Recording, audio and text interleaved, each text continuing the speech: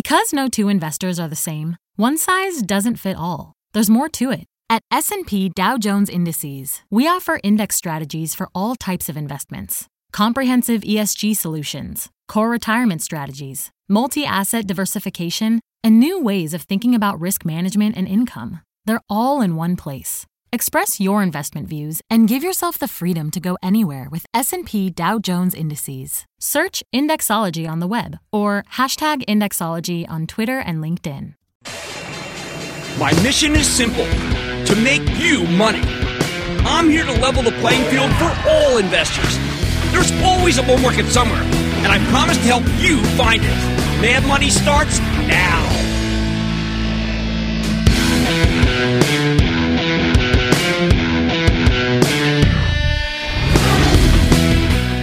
Hey, I'm Cramer. Welcome to Mad Money. Welcome to a West Coast Cramerica takeover. Other people want to make friends. I'm just trying to make you some money. My job is not just to entertain you, but to educate, teach you. So call me at 1-800-743-CBC or tweet me at Jim Cramer. After a solid day, Dow gained 109 points. S&P advanced 0.22%. NASDAQ climbed 0.16%. What do we make of next week? It's an odd one. A week's worth of earnings spread over 3 days. Yes, it's Thanksgiving week, and while it tends to be a placid period these days, who the heck knows? That's why we're starting the Monday portion of next week's game plan with a hope for breakthrough in the trade negotiations. Personally, I doubt we'll get one, but the market seems to be counting on it, hence the rally. Should I be more concerned? Let me tell you what does concern me. Memories of last year, when Fed Chief Jay Powell was still going around talking about how strong the economy was, even though things had already started to slow down. Powell's rate hikes were doing the job, but he didn't know the strength of his own words or deeds, and he pressed too hard, throwing the economy and, of course, the stock market for a loop. What matters to me is that we don't get a repeat of last year. If Powell keeps his tight-lipped this time and pays attention to the data, we should be fine. So I don't think it's the end of the world if there's no breakthrough in the trade talks, but I recognize that people are getting a little too confident we're going to get a deal. The impression that a deal may be imminent doesn't come from here. It comes from the Chinese. Because so much of the mainstream media loathes Trump, they let the Chinese government control the narrative. I wish they'd be as skeptical of China as they are of the White House. Of course, a deal is always possible, but the longer the stock market stays up, the less likely it is that we'll get one. A strong market means President Trump has more leverage to hold out for better terms. Make no mistake, the president's paying close attention through his advisors to some of the more salient decisions companies are making about how much they should scale back their Chinese exposure. He thinks that the longer this trade war drags on, the worse it is for China and the better for the United States. He also knows that President Xi can't say the same thing, although Xi's people have put out the word that the talks could be derailed if Trump says anything positive about democracy in Hong Kong. Now, there's some real irony here in the fact that so many commentators would rather back a repressive, totalitarian, communist regime than be seen as being on the same side as the president they view as repugnant. Either way, the deal or no deal conundrum and the state of play in this weekend's expected Hong Kong riots will determine the direction of the action Monday, and maybe the rest of the week for that matter. Monday also brings some important earnings for a weak sector, which is retail, the other for a strong one, which is cybersecurity. To get a better read on retail, particularly the department store mall retail I'm talking about, let's listen to Manny Tirico. He's the CEO of PVH, one of the largest apparel concerns in the world. You know them as Calvin Klein, Tommy Hilfiger. When you hear about weakness in department stores, that often causes weakness in PVH's wholesale business. They've seen some real strength in Europe, though, but will that be enough? Enough to offset them all? Let's find out. On the cybersecurity side, we hear from Palo Alto Networks, PANW. That's a firewall company with a hybrid on-premise and cloud business, with the latter aided by some big acquisitions of late. Are those deals coming together? They sure did last quarter, although I think you got to be really careful here. Last time, Palo Alto stock dropped precipitously after the headline numbers came out. Then it soared as we got more color. That's why I always tell you to wait for the conference call before you jump to any conclusions. Tuesday, we get results from Burlington stores. And as I like to say, if you want to succeed in retail, you either need a strong online presence or incredible bargains. As an off-price chain, Burlington has the latter. I think it is every bit as good as its compadre TJX, which reported a great quarter earlier this week. We also hear from Dollar Tree, DLTR, and I expect a good quarter from them too, as they continue to turn around the Family Dollar business that they bought. Now, I don't think the tariffs will get in the way of that, but people are always concerned. Then there's Best Buy, BBY, which will give us a good read on the holidays. I anticipate a pretty good quarter because Best Buy represents in-store value. Dick's Sporting Goods could produce some strong numbers, too. What I want to know about, I want to hear about how they're going to benefit from Nike's decision to stop selling its goods on Amazon. Tuesday is also a big day for old tech.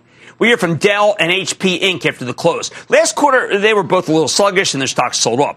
I don't think Michael Dell will let that weakness continue. He's too good an operator. Meanwhile, HP is fighting this faux suitor, Xerox, which is too small to acquire him. I want to know how their actual business is doing. Remember that?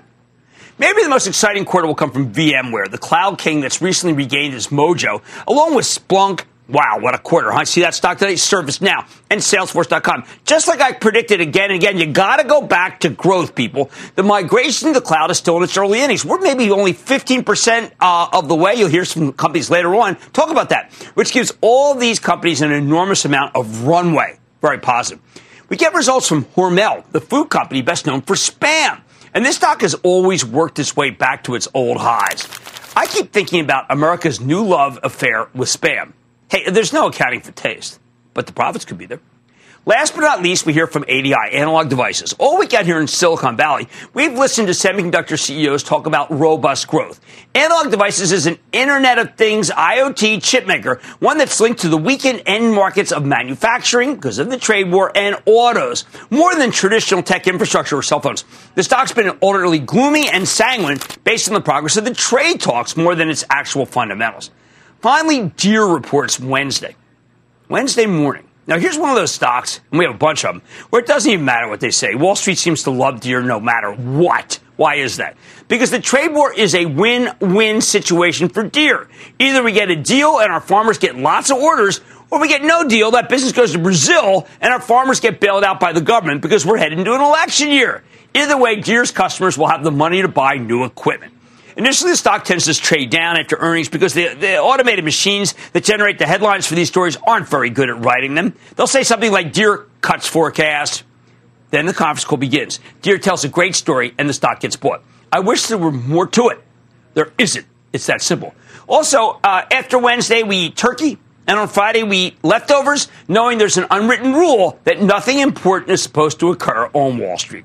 Bottom line. Will the president slaughter a turkey this year or slaughter the market? I bet he goes for the former. Let's take some calls. Let's go to Mike in Kentucky. Mike! A big Kentucky bourbon. Booyah to you, Jim. This is Mike. All right, Mike, let's go to work. All right. I wanted to ask your opinion about Intelsat, symbol I. I bought it Tuesday on a big drop. It rebounded a quick 10%, and it's traded sideways the last 2 days.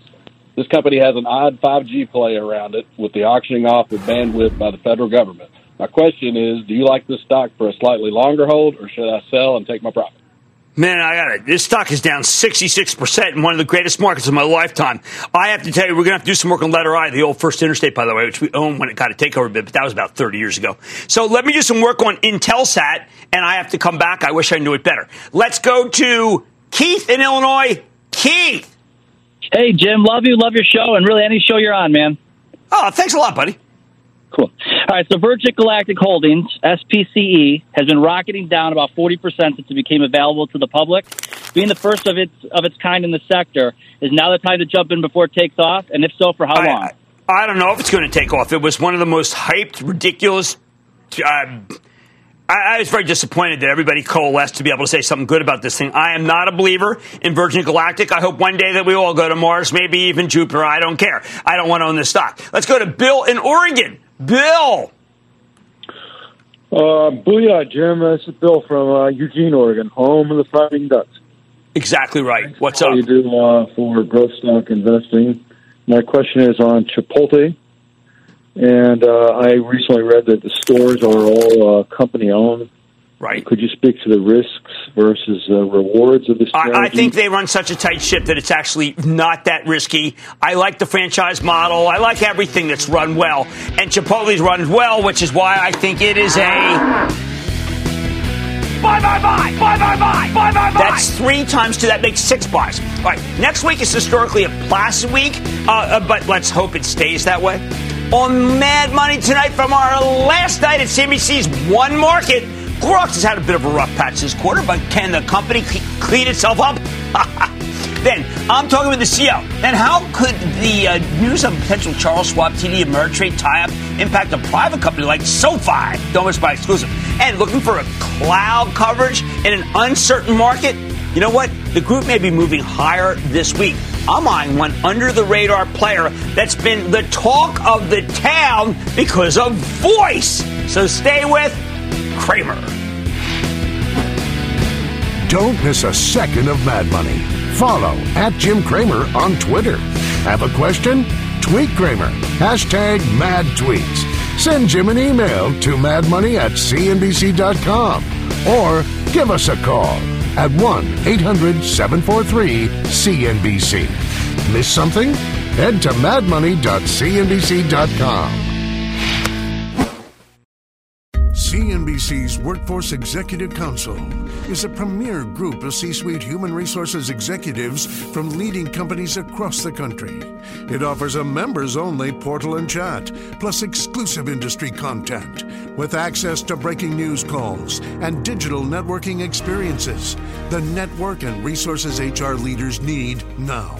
Apply to the Workforce Executive Council at cnbccouncils.com/WEC.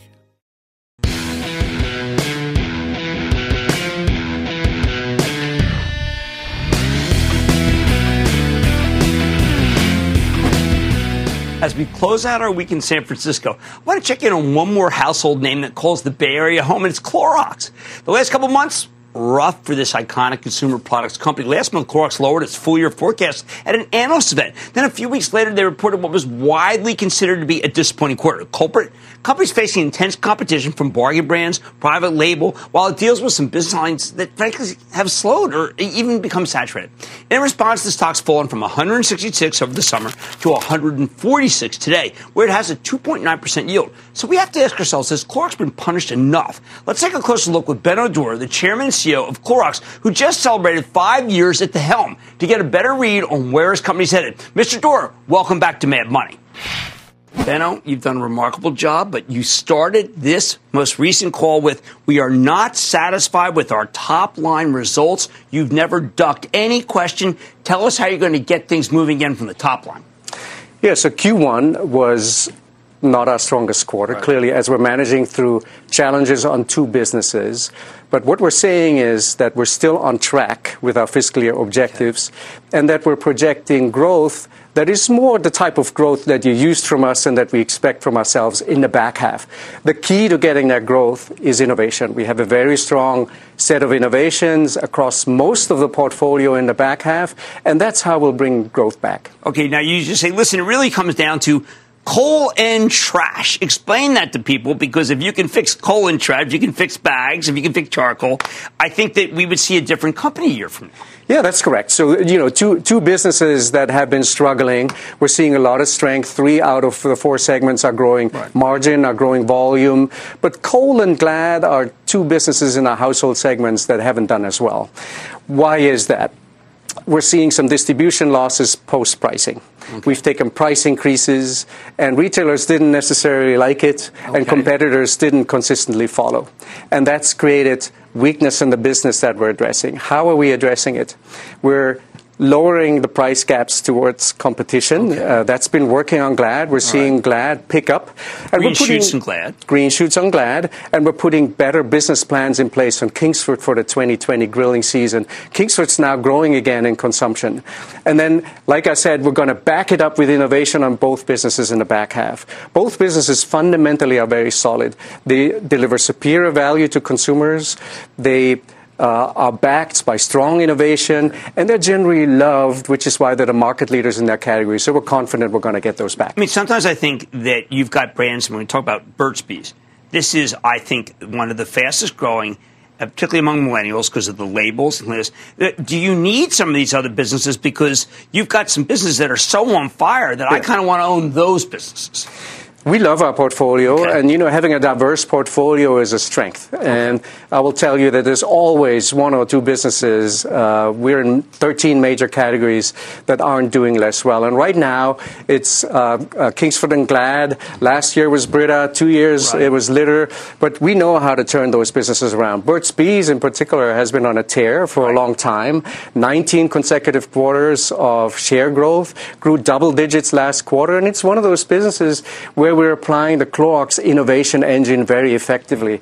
And we have a lot of innovation coming out, if I may just point please. At one of them. This is something I'm really excited about. This is our Renewal line.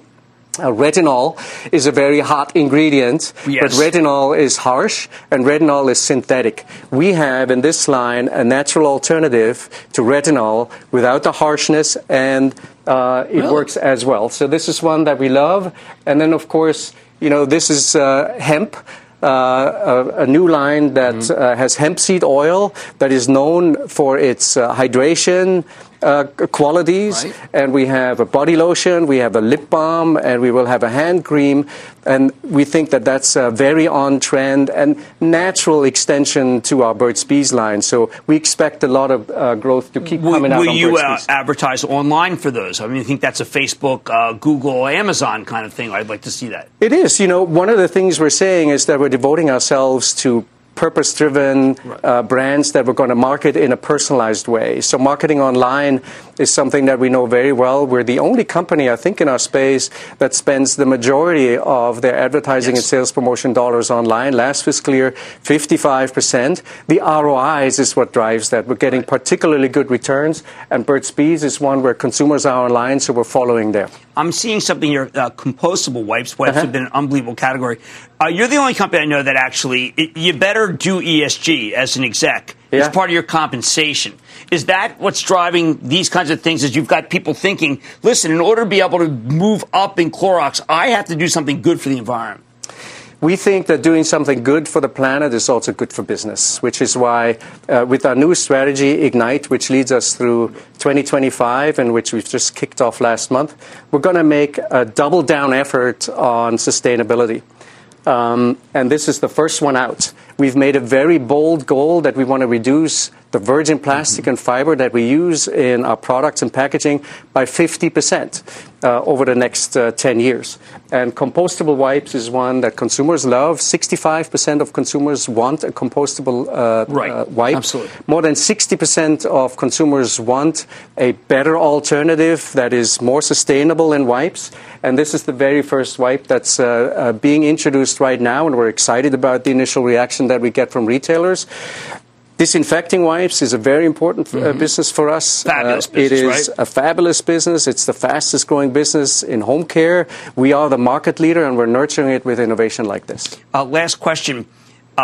Will we, because I'm somewhat nervous to say this, but you got that you're down back yielding at 3%, okay, because the stocks come down. But your dividend has been remarkable. You keep raising and raising. I know it's up to the board, but should we expect that to continue even if two business lines have been troubled? Yes, absolutely. We have increased our dividends every year since 1977, and we expect that to continue. That's something that our investors expect from us.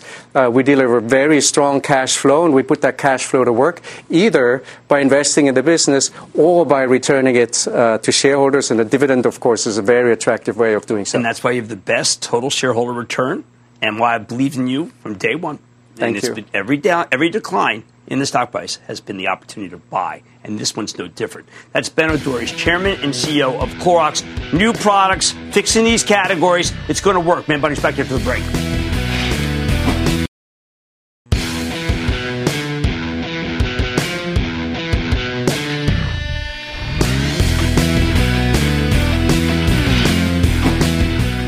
Whenever we come out here to San Francisco, I like to look in on the privately held companies that are shaking up entire industries, disrupting industries. Companies like SoFi, that's the personalized online banking play. It's gotten so big, you know what? They're about to have a football stadium named after them in Los Angeles. SoFi recognized that traditional banks weren't fully harnessing the power of the web to connect with their customers. So they built a whole business around the idea, and now it is worth $4.3 billion as of their latest fundraising round. So let's dig deeper with Anthony Noto, the CEO of SoFi and a longtime friend of the show. Anthony, welcome back to Mad Money.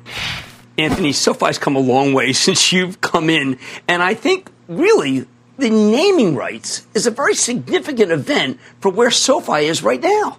Yeah, absolutely. It's been almost 2 years since I joined the company, and a year ago we were primarily a desktop company in 2 loans. Now we're a mobile-first company, member-focused. We have a complete suite of financial services products. So we have SoFi Money, which is a high-interest paying account where you can pay your bills, pay your friends.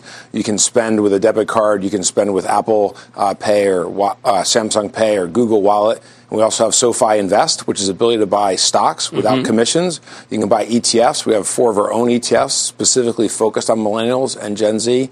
You also can buy cryptocurrency and robo-advisory. Well, I think the crowning achievement is to actually, it was a brilliant idea to take the stadium for the Chargers and the Rams to be like a long game. You're playing a long game. We are playing a long game. And so now that we have this complete set of financial products, we have to build awareness of them and become a household name. And the stadium is a great platform for us to partner with an iconic brand like the National Football League, but also all the other events that will be there. The World Cup will be there, the Olympics, a couple of Super Bowls. Obviously, if the teams make the playoffs, there are a number of other major events, college football national championship. So we want to be part of this iconic destination for live sports and entertainment, and that will help us build awareness, build trust, and become a household name. So all of these products are used by all of the great Americans that deserve to have them. Millennials love your product. We have about 900,000 accounts now? We have over 900,000 accounts. We have just about 9 million registered users.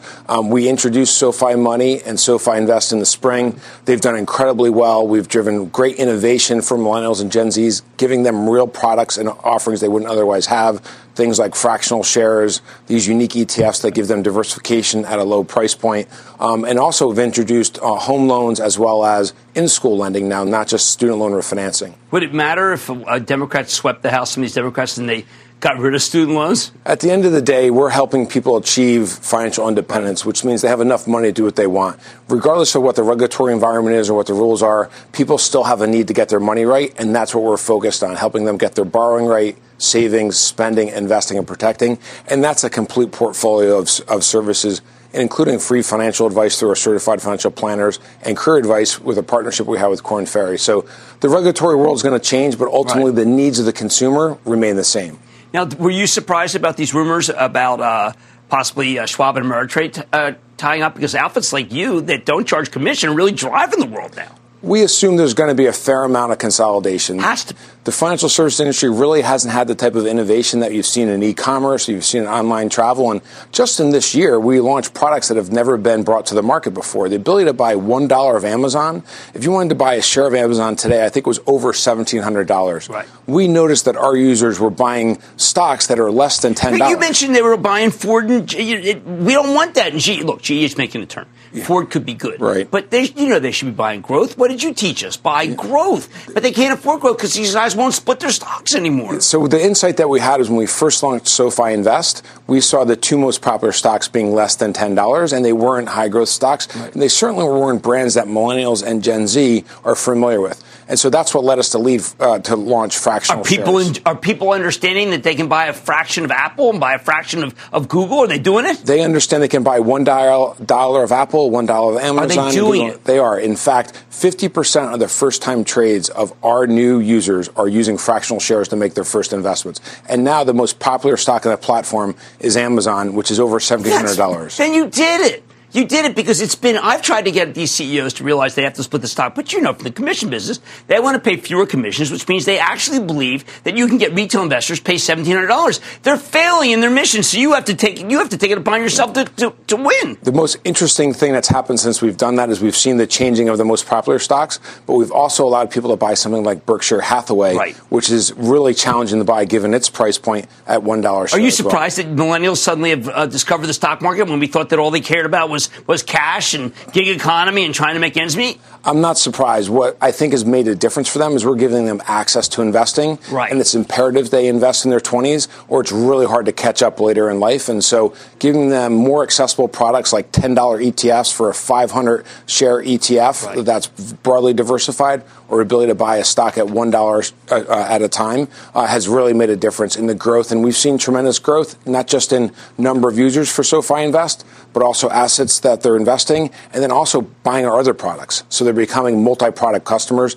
after they join the platform. Now, are you still, how much of your business is still the student loan business? Because it was such an important business at one point. Yeah, the majority of our revenue is still student loan business because that's where we make most of our revenue. The other products are early days. They are driving small amounts of revenue, but have scaled really significantly in users. And so you could see us by a year from now being 50-50 in terms of the number of non-lending members versus lending members. Are any of the older banks getting good at trying to get your youthful cohort? I know Bank of America's got a really good app. It's got all sorts of people.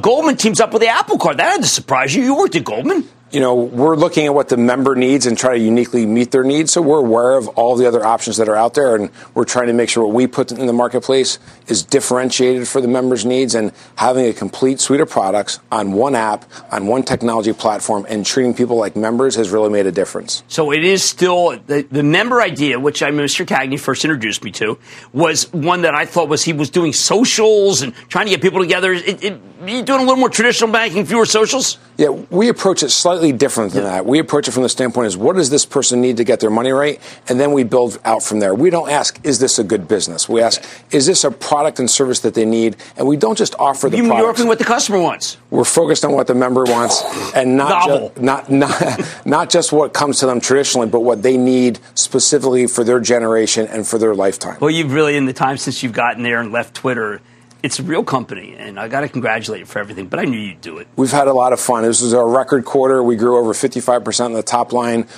great run rate in revenue, and really seeing great adoption of the new products. And you are in the discussion in the East when I talk to banks now. It's very interesting. Well, but SoFi's got it. We're okay, Jim. We're okay. I love it when they say, but we're okay. You've done it. We'll keep running faster. Thank you, Jim. That's Anthony Noto. He's the CEO of SoFi. Mad Money is back after the break.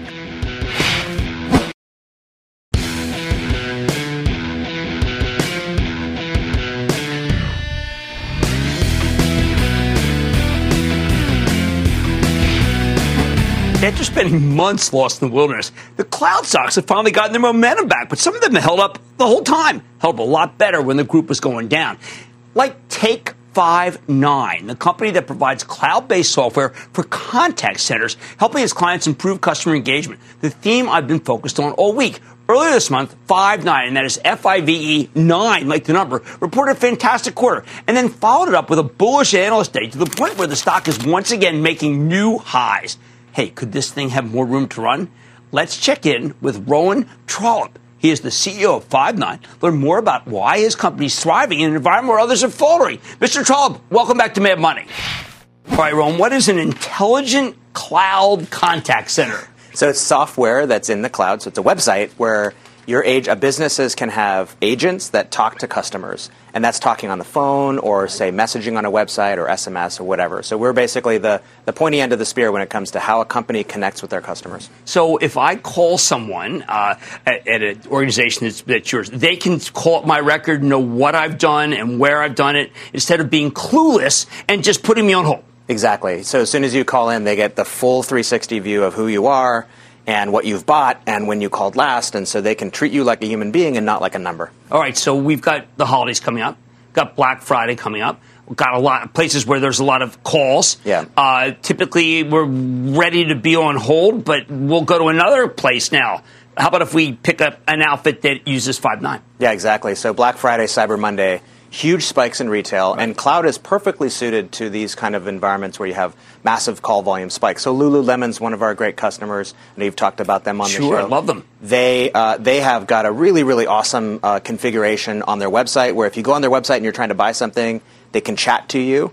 Or if you call in, you have a return or a question about a product, it's all using our software, and they will scale up and down by hundreds of agents in one day. And we can do that literally within an hour. They can add hundreds of agents. So it's Oracle provides the CRM side, and Five9 provides the engagement and communication side. Okay, when I go to your website, I learned that there are companies with a legacy, expensive, on-premises system. And I said to myself, how can any company still have that? 90% of companies still have. But that's impossible. Hardware sitting in closets. And it's super hard to maintain and keep working, which is why a lot of times you'll call in, you'll get disconnected, you'll have bad experiences. That's what we fix. It's a website. You push all of that complexity into the cloud, and we handle it and make it easy for you. Now, one of the things I've noticed is that during this whole era of new companies, some companies have decided the more money they lose, the better. Other companies lose sight of the fact that cash flow matters. And still others seem to have no real path to profitability. Your stock hit an all-time high when many of these others were cratering. What distinguishes you, and is it about caring about things like cash flow, caring about things like a path to profitability? Yeah, my CFO, Barry, likes to say that, we're a little bit old-fashioned, and we like it that way. We look at things like cash flow as other companies think that they're quaint. We pay a lot of attention to it. In Q4, we've committed to the street, we'll be at 20% EBITDA margin, and we are cash flow positive. So the company is grown responsibly. We're in this for the long haul, Jim, and that means that we need to have a responsible growth path for the company. We're still growing fast. It's still growing last quarter 28%. Right? But it's not a growth at all cost strategy at all. So we're quite different than a lot of Silicon Valley companies in that it's this responsible and digestible growth story. Now, when I look at what you guys are doing in terms of the cloud penetration, I have to tell you, I'm astonished that it is so little. A lot of people tell me, Jim, you interview all these cloud companies, it's got to be much further along. I'm trying to figure out how you can survive as a retailer and not use you these days. You really can, and we're increasingly we're doing surveys and talking to customers. I mean, 84% of customers say that the experience you deliver is as important, if not more important, than the product or service that you're delivering. So that's big. And by the way, it's much more important for millennials than it is for boomers, who I think people who are older have a different expectation of, like, I know I'm going to have a bad experience. Absolutely. But millennials are saying, you know what, and even Gen Z, hey, that experience is super important. And so companies are starting to come to that realization. They've got to upgrade this stuff. So even though cloud is only 10% penetrated, it's accelerating. And so I think we're going to now go through, over the next decade, a transition of this technology from the on-premises to the cloud world. All right. Now, one of the things that you talk about on your site is predictive dialing. So I think that's a great idea, but I also worry about spam. I worry about whether your robocalls and whether if you're doing predictive dialing, if your customer's doing predictive dialing, they're going to start bothering me. Absolutely. And we don't do that at all. We're the most conservative company out here. We focus almost exclusively on inbound. And we do allow our customers to do outbound, but we don't allow for anything close to what you would call robocalling or, where you basically telemarketing. How can you police that so that they don't? Oh, we police it. We've configured our system and actually worked with the FCC and others to basically say, look, here's the gold standard. We're considered the gold standard in this area of making sure that we don't allow anybody like that onto our system. And some customers of ours, like a great example is Signify Health, they do outbound calls. They're a very, very innovative healthcare company, and they are calling out and getting doctors and nurses to show up at customers' homes, but they're doing it one number at a time. So they're not banging a whole bunch of numbers to try and do telemarketing. This is very, very, very targeted outbound is what our customers. And I like that you're using the voice escalation. You were at Salesforce with the Einstein bots. Yeah, voice was a big deal at Dreamforce. Voice was I think that was the theme. And you guys were a major part of it. That's Rowan Trollope. He's the CEO of Five9. Guys, this stock actually hit a high when many of these stocks were cratering. And you heard why. Great growth and conservative use of their cash. Mad Money's back after the break.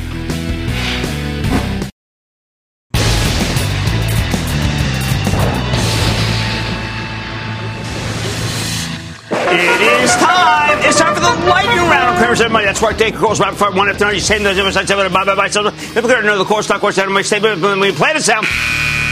And then the lightning round is over. Are you ready, Ski Daddy? Time for the lightning round. Cramer's Mad Money. Let's go with Ramesh in North Carolina. Ramesh. Hi, Jim. Hi. How are you? I'm good. How are you? I'm good. I just had one question on Tesla. Like, is that a good buy at this level?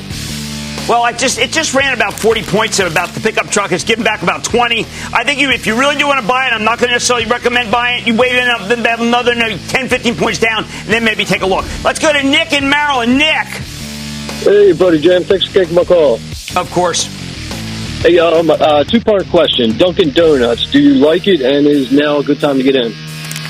Actually, I prefer Starbucks to Dunkin' Donuts. Starbucks is way down from its high, and I think it's got more momentum and has gotten too cheap, so that's one I prefer. Let's go to Alan in Colorado. Alan. Hey, greetings from snowy Denver. Oh, I didn't know snowy there. Good to have you. Yeah, a little bit. My question is about Lamb Research. It's been a great but volatile investment over the last 20 years. Oh, it's been crazy. But you know what? We're up about 8 points for the Travel Trust. Give that. We did trim back a lot because we didn't want to be pigs. Bulls make money, bears make money, and pigs, they get slaughtered. I would wait a little bit before I would buy more. I don't know. Maybe it goes down to 240. It's been very volatile, as you said. Let's go to Albert in Florida. Albert! Hey, old buddy. Booyah to you. Booyah. I've been watching you since you were on with Cramer. I mean, Cutler. Recording the shows every night. I thank you. Oh, fantastic. Thank you. Listen, you recommended a 5G play a while back, and I bought a small position in Marvell. Yes. What do you think? I think the world of this company is this quarter necessarily going to be good? I mean, it's caught up in the trade talks. But who has an unbelievable portfolio of 5G along with a lot of other things that make cell phones work better? It is Marvell. Very big position for my Travel Trust. You can follow along at ActionAlertsPlus.com by joining the club. And I think you'll find that MRVL remains one of the better names in technology. Here, John in Missouri. John. Booyah, Cramer. Booyah. I want to thank you for everything you do for the home gamers. I would like to get your thoughts on biotech, Cura Oncology, ticker KURA. Look, it's got personalized treatments for cancer, and anyone who's doing personal immunology, I have liked as a spec and a spec only. Let's go to Deborah in Ohio. Deborah. Hi, Jim. I just love you. And I also wanted to know, I joined your club, and I love your club and recommend it to all your viewers. You're terrific. Thank you so much for being a part of it. Thank you. My stock is NetEase, symbol NTES. You know what? This is, it's a Chinese internet play that I have been skeptical on and not correctly skeptical. And so therefore, I'm going to have to say it's not. Look, you're a member of the club. You know I don't ever go beyond my range of thought. And this one is a befuddling stock to me about why it goes up and the fact that it has good dividend. And let's go to Dustin in Arizona. Dustin. Booyah, Mr. Cramer. Booyah. Hey, my friend, I would love to hear your advice on buy, sell, or hold on Ulta. I think Ulta's been beaten up enough. I know a lot of people feel that last quarter wasn't that good, and there are some problems definitely in skincare. We know that, but I believe in Mary Dillon. I wouldn't buy all of it at once because I do think that they're going to report in a couple of weeks, and there's still possibility that it won't be a blowout quarter, but they got a great loyalty program, and they're doing so many good things. I'm not deserting Ulta. Jim in Massachusetts. Jim. Hey, Jim. How you doing? I'm doing well. How are you? Good, good. Here's a great weekend. Booyah to you. My stock is $2 off its 52-week low, and there's several buy recommendations. It's CareDx, cDNA. Yeah, that's a diagnostic surveillance company. I tell you, it's too risky for me. It just doesn't have what I want to see in even a spec. And that, ladies and gentlemen, is the conclusion of the Lightning Round.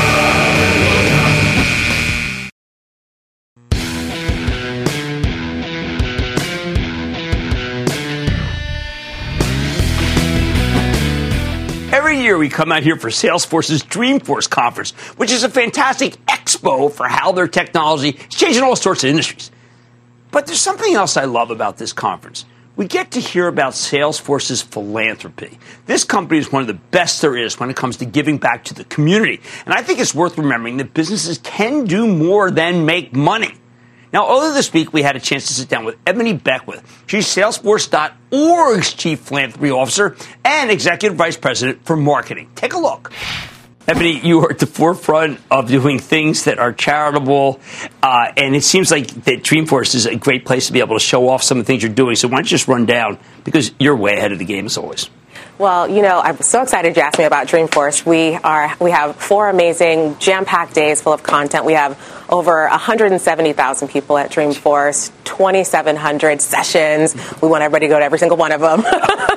But no, we believe that business is the greatest platform for change, and Dreamforce is a great big platform where we can amplify some of our messages, and we love that we can really infuse our corporate culture of giving back into the spirit of Dreamforce. So we have a lot of things and initiatives that we're doing at Dreamforce. It seems like you've got a focus, say, on leadership and also on kids. Yes. I love the idea that kids should not be intimidated by coding. Absolutely. I love the idea of bringing along the next generation of leaders. These projects, are they dated? There's something that's going to be 365 days a year, and you're trying to recruit people to be involved in them now? Well, education is one of our major focuses at Salesforce in our philanthropic work. And so that doesn't just stop, at Dreamforce. We extend that programming to Dreamforce. So we have over 750 kids from the Bay Area coming to Dreamforce. My big vision is to have a Dreamforce for kids. That's a few years out, though. But it started a year ago, and we're now evolving that to, like I said, the 750 kids coming. We have 250 from San Francisco and Oakland middle schools, and every day they're doing kids coding and programming using AI and machine learning and all kinds of amazing things. We have about 450 young adults coming from workforce development programs. These are our future leaders, and you can't be what you can't see. So we invite them to Dreamforce so they can interact and network with CEOs and leaders in the Bay Area. We've seen so many amazing connections happen between young people and current leaders, people getting jobs, people getting internships. It's been really amazing, and learning about our technology. Well, what do you think about the idea of that someone might say, that's really the government's job? I don't know why Salesforce is doing that. Salesforce is supposed to be making money for the shareholders. It's everyone's job. We care about shareholders and our stakeholders.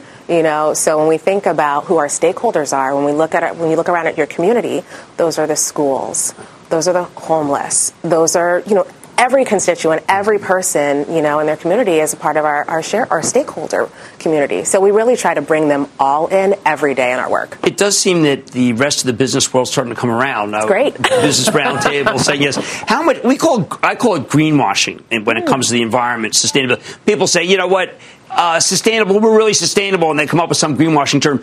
I find that when you talk about sustainability, you've got some hard facts of what people need to be able to do, right? It's not touchy-feely. It's not amorphous. No, and actually we are committed to the UN Sustainable Development Goals, and these are the world's to-do list for the people on the planet by 2030. And so we are really amplifying that message at Dreamforce. We want to build awareness for our attendees so that they can contribute. So, for example, SDG number 4 around quality education, or SDG number 8 around decent and economic work, or 11, which is about sustainable cities. We want everyone to get involved and learn about them so they can personally think about what they do, what they can do to accelerate and achieve the goals, and then take it back to their companies. Because philanthropy is not a competitive sport. Right. It's collaborative. So we want the Business Roundtable and folks to be talking about it because we can do more together. Okay, so let's say there's some executives that are thinking about what their company isn't doing, or some younger people who are forming a company and right now think it's too early, although Mark told us that's exactly when you do it. What's your instructions to them? Do you hire a lawyer? Is there a handbook? A lot of companies always say, hey, Jim, I'd love to be more philanthropic, don't know how to do it. We have this amazing website called pledge1%.org. There is the playbook. We have all of our tools to get started, whether you want to give 1% of your time, 1% of your equity, 1% of your product, whatever it is. And you can start wherever you are. If you start with 0 and you give 1%, it's great. What Mark always says, we started when we had nothing. It was very easy to do.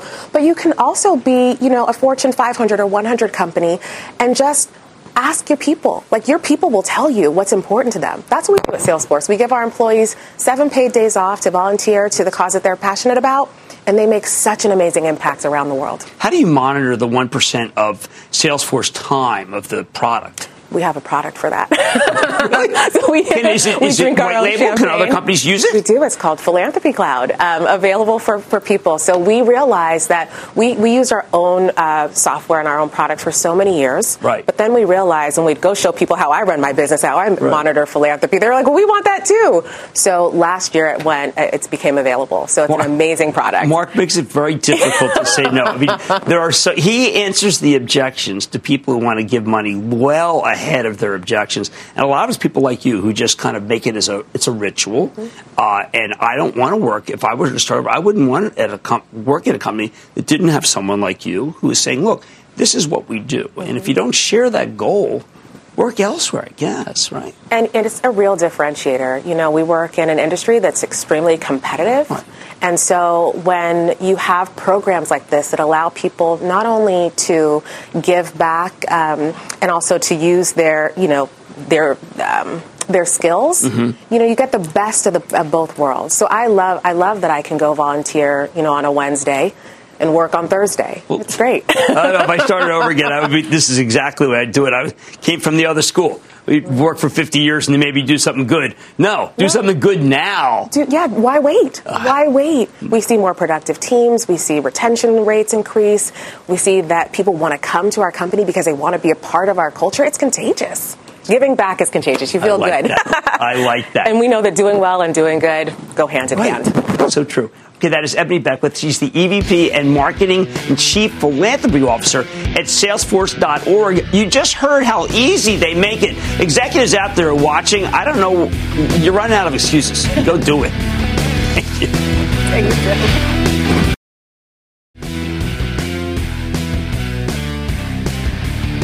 Two stocks I'm impressed with. One, Clorox, I think it actually maybe bottoming at 3%. And also Nordstrom last night reported a very good quarter. A lot of this was rock. I think it's for real. I'm going to take a moment out to thank everyone here at One Market, this fabulous bureau that we've got. Everyone's incredibly supportive, or it would not be able to work because it's not easy when we parachute in for a week for Salesforce and just kind of create tremendous mayhem. But you know what? We get so much out of it. So thank you, everyone.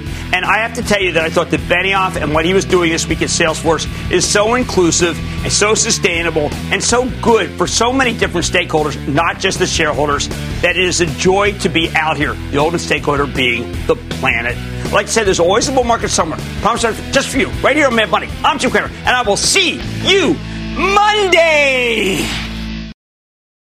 CNBC's Workforce Executive Council is a premier group of C-suite human resources executives from leading companies across the country. It offers a members-only portal and chat, plus exclusive industry content, with access to breaking news calls and digital networking experiences. The network and resources HR leaders need now. Apply to the Workforce Executive Council at cnbccouncils.com/WEC.